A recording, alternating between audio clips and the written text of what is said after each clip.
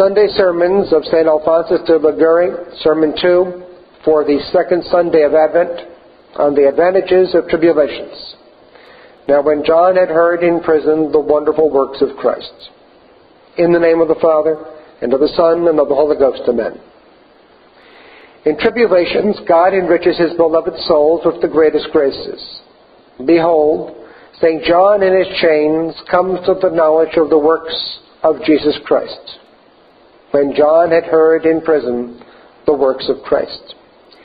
Great indeed are the advantages of tribulations.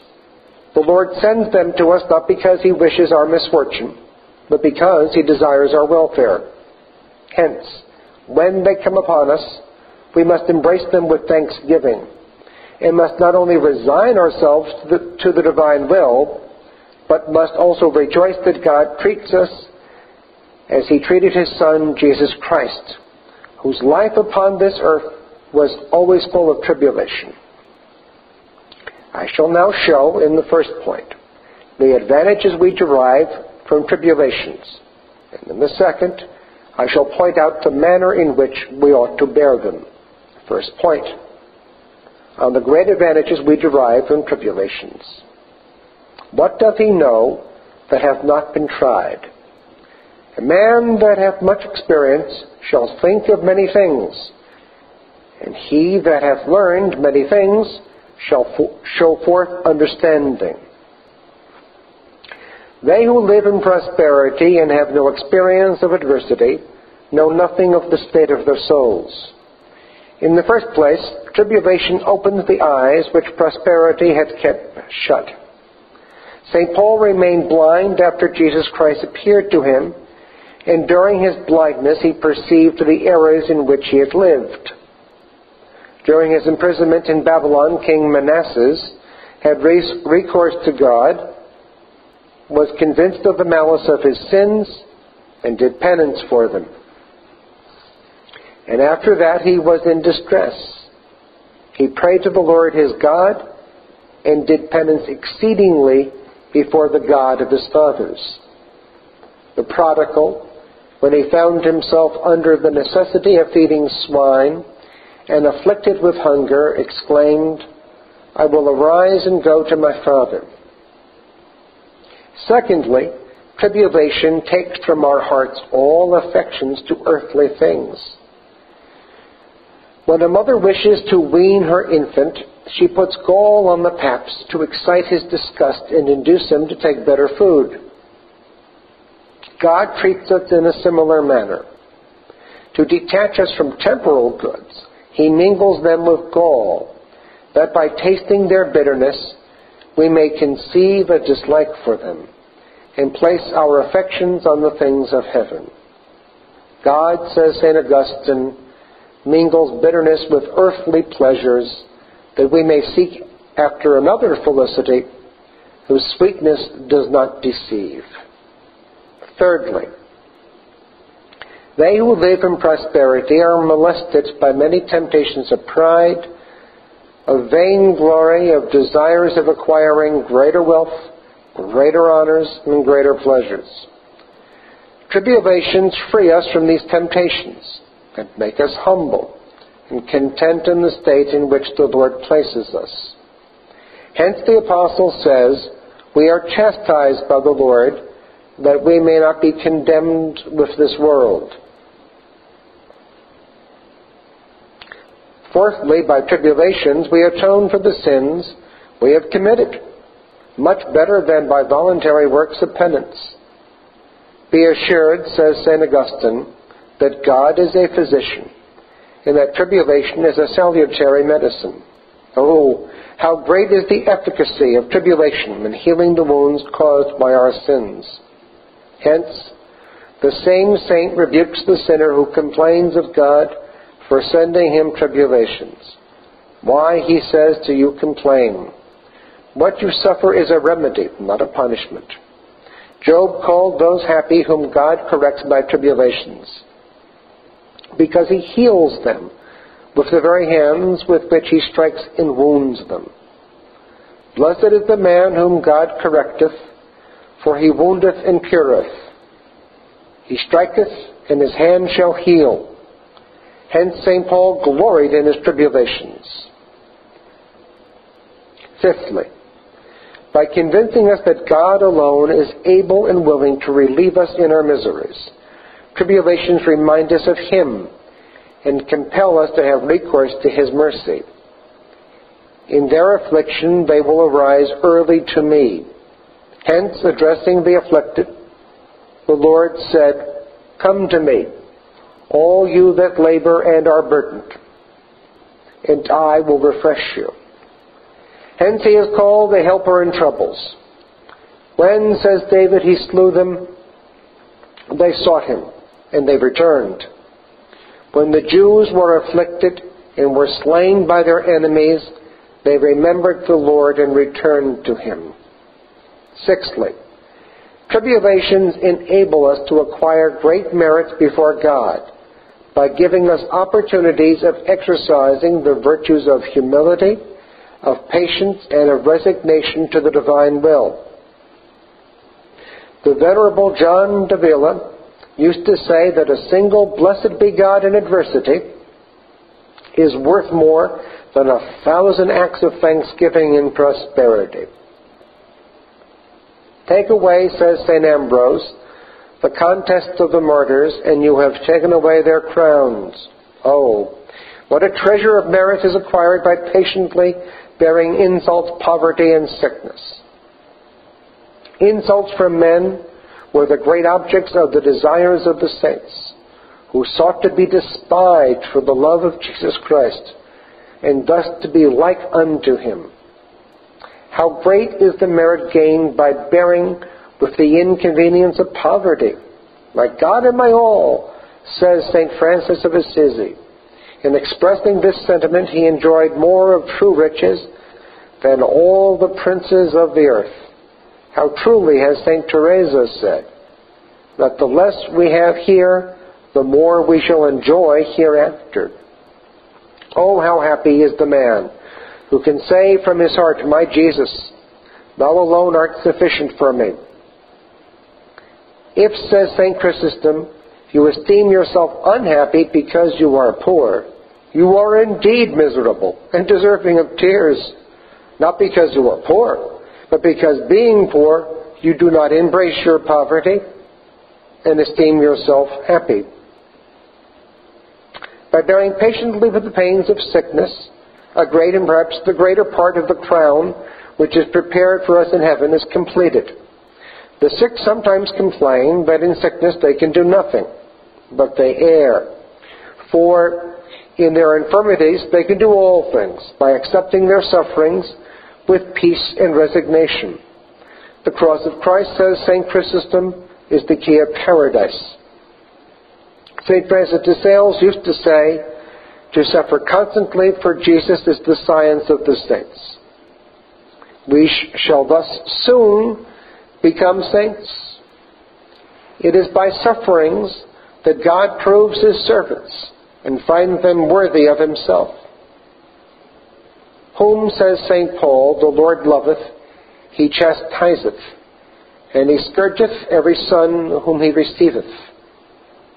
Hence, Jesus Christ once said to St. Teresa, Be assured that the souls dearest to my Father are those who suffer the greatest afflictions.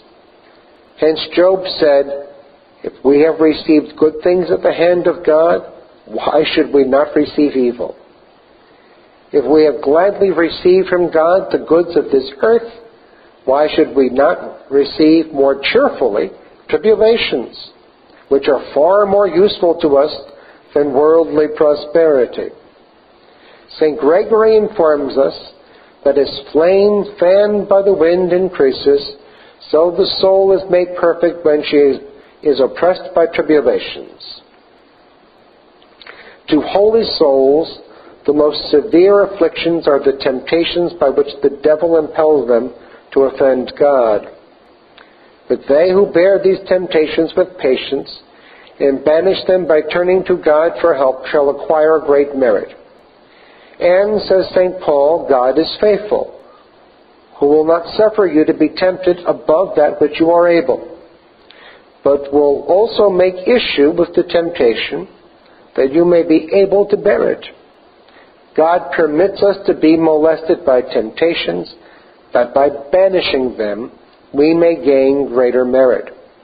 Blessed, says the Lord, are they that mourn, for they shall be comforted. They are blessed, because according to the apostle, our tribulations are momentary, and very light compared with the greatness of the glory which they shall obtain for us for eternity in heaven. For that which is at the present momentary, and light of our tribulation, worketh for us above measure exceedingly an eternal weight of glory. It is necessary then, says St. Chrysostom, to bear tribulations in peace.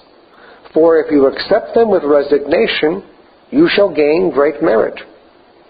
But if you submit to them with reluctance, you shall increase instead of diminishing your misery.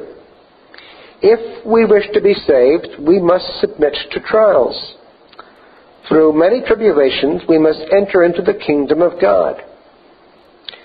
A great servant of God used to say that paradise is the place of the poor, of the persecuted, of the humble and afflicted. Hence St. Paul says, patience is necessary for you, that doing the will of God you may receive the promise. Speaking of the tribulations of the saints, St. Cyprian asks, what are they to the servants of God whom paradise invites? Is it much for those to whom the eternal goods of heaven are promised to embrace the short afflictions of this life? In fine, the scourges of heaven are sent, not for our injury, but for our good. Let us believe that these scourges of the Lord, with which, like servants, we are chastised, have happened for our amendment, and not for our destruction. God, says St. Augustine, is angry when he does not scourge the sinner. When we see a sinner in tribulation in this life, we may infer that God wishes to have mercy on him in the next, and that he exchanges eternal for temporal chastisement. But miserable the sinner whom the Lord does not punish in this life. For those whom he does not chastise here, he treasures up his wrath, and for them he reserves eternal chastisement. Why, asks the prophet Jeremy, doth the way of the wicked prosper? Why, O Lord, do sinners prosper? To this the same prophet answers, gather them together as sheep for a sacrifice, and prepare them for the day of slaughter. As on the day of sacrifice the sheep intended for slaughter are gathered together, so the impious, as victims of divine wrath, are destined to eternal death. Destined them, says Duhamel, in his commentary on this passage, as victims of thy anger on the day of sacrifice. Why then, God sends us tribulations. Let us say with Job, I have sinned, and indeed I have offended, and I have not received what I have deserved. O Lord, my sins merit far greater chastisement than that which thou hast inflicted on me. We should even pray with St. Augustine, burn, cut, spare not in this life, that thou mayest spare for eternity. How frightful is the chastisement of the sinner, of whom the Lord says, let us have pity on the wicked, but he will not learn justice. Let us abstain from chastising the impious. As long as they remain in this life, they will continue to live in sin and shall be punished with eternal torments. Lord, I do not wish for such mercy, which is a chastisement that surpasses all chastisements. If the man whom the Lord afflicts in this life has a certain proof that he is dear to God, and, said the angel to Tobias, because thou wast acceptable to God, it was necessary that temptation should prove thee. Hence, St. James pronounces blessed the man who is afflicted, because after he shall have been proved by tribulation, he will receive the crown of eternal life. Blessed is the man that endureth temptation, for when he hath been proved, he shall receive the crown of his life. He who wishes to share in the glory of the saints must suffer in this life as the saints have suffered. None of the saints have been esteemed or treated well by the world. All of them have been despised and persecuted. In them have been verified the words of the apostle, all that will live godly in Christ Jesus shall suffer persecution. Hence St. Augustine said that they who are unwilling to suffer persecutions have not as yet begun to be Christians. When we are in tribulation, let us be satisfied with the consolation of knowing that the Lord is then near us, and in our company. The Lord is nigh unto them that are of a contrite heart. I am with him in tribulation. Second point. On the manner in which we should bear tribulations. He who suffers tribulations in this world should, in the first place, abandon sin and endeavor to recover the grace of God. For as long as he remains in sin, the merit of all his sufferings is lost. If, says St. Paul, I should deliver my body to be burned, and have not charity, it profited me nothing. If you suffered all the torments of the martyrs, or bore to be burned alive, and were not in a state of grace, it would profit you nothing. But to those who can suffer with God, and with resignation for God's sake, all their tribulation shall be a source of comfort and gladness. Your sorrow shall be turned into joy. Hence, after having been insulted and beaten by the Jews, the apostles departed from the council full of joy because they had been maltreated for the love of Jesus Christ. And they indeed went from the presence of the council, rejoicing that they were accounted worthy to suffer reproach for the name of Jesus. Hence, when God visits us with any tribulations, we must say with Jesus Christ, the chalice which my Father hath given me, shall I not drink it? It is necessary to know that every tribulation, though it may come from men, is sent to us by God. When we are surrounded on all sides with tribulations and know not what to do, we must turn to God, who alone can console us. Thus King Josaphat, in his distress, said to the Lord, as we know not what to do, we can only turn our eyes to Thee. Thus David also in his tribulation had recourse to God, and God consoled him. In my trouble I cried to the Lord, and He heard me. We should turn to God and pray to Him, and never cease to pray till He hears us. As the eyes of the handmaid are on the hands of her mistress, so are our eyes unto the Lord our God, until He have mercy on us. We must keep our eyes continually raised to God, and must continue to implore His aid until He is moved to compassion for our miseries. We must have great confidence in the heart of Jesus Christ, and ought not to imitate certain persons who instantly lose courage because they do not feel that they are heard as soon as they begin to pray.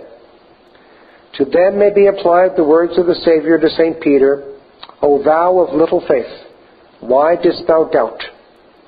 When the favors which we ask are spiritual, or can be profitable to our souls, we should be certain of being heard, provided we persevere in prayer and do not lose confidence.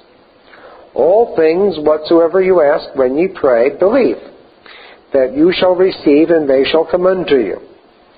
In tribulations, then, we should never cease to hope with confidence that the divine mercy will console us. And if our afflictions continue, we must say with Job, although he should kill me, I will trust in him. Souls of little faith, instead of turning to God in their tribulations, have recourse to human means, and thus provoke God's anger and remain in their miseries. Unless the Lord build the house, they labor in vain that build it. Unless the Lord keep the city, He watcheth in vain that keepeth it. All good, all help must come from God. Without him, creatures can give us no assistance. Of this the Lord complains by the mouth of his prophet. Is not, he says, the Lord in Zion? Why then have they provoked me to wrath with their idols? Is there no balm in Gilad? Or is there no physician there? Why then is not the wound of the daughter of my people closed? Am I not in Zion? Why then do men provoke me to anger by recurring to creatures, which they convert into idols by placing in them all their hopes? Do they seek a remedy for their miseries? Why do they not seek it in Gilad, a mountain full of balsamic ointments, which signify the divine mercy? There they can find the divine physician and the remedy of all their evils. Why then, says the Lord, do your wounds remain open? Why are they not healed? It is because you have recourse not to me, but to creatures, and because you confide in them and not in me. In another place the Lord says, Am I become a wilderness to Israel, or a lateward springing land? Why then have my people said, We are revolted? We will come to thee no more, that my people have forgotten me days without number. God complains and says, Why, my children, do you say that you will have recourse to me no more? Am I become to you a barren land, which gives no fruit, or gives it too late? Is it for this reason that you have so long forgotten me? By these words he manifests to us his desire that we pray to him, in order that he may be able to give us his graces. And he also gives us to understand that when we pray to him, he is not slow, but instantly begins to assist us. The Lord, says David, is not asleep when we turn to his goodness and ask for the graces which are profitable to our souls.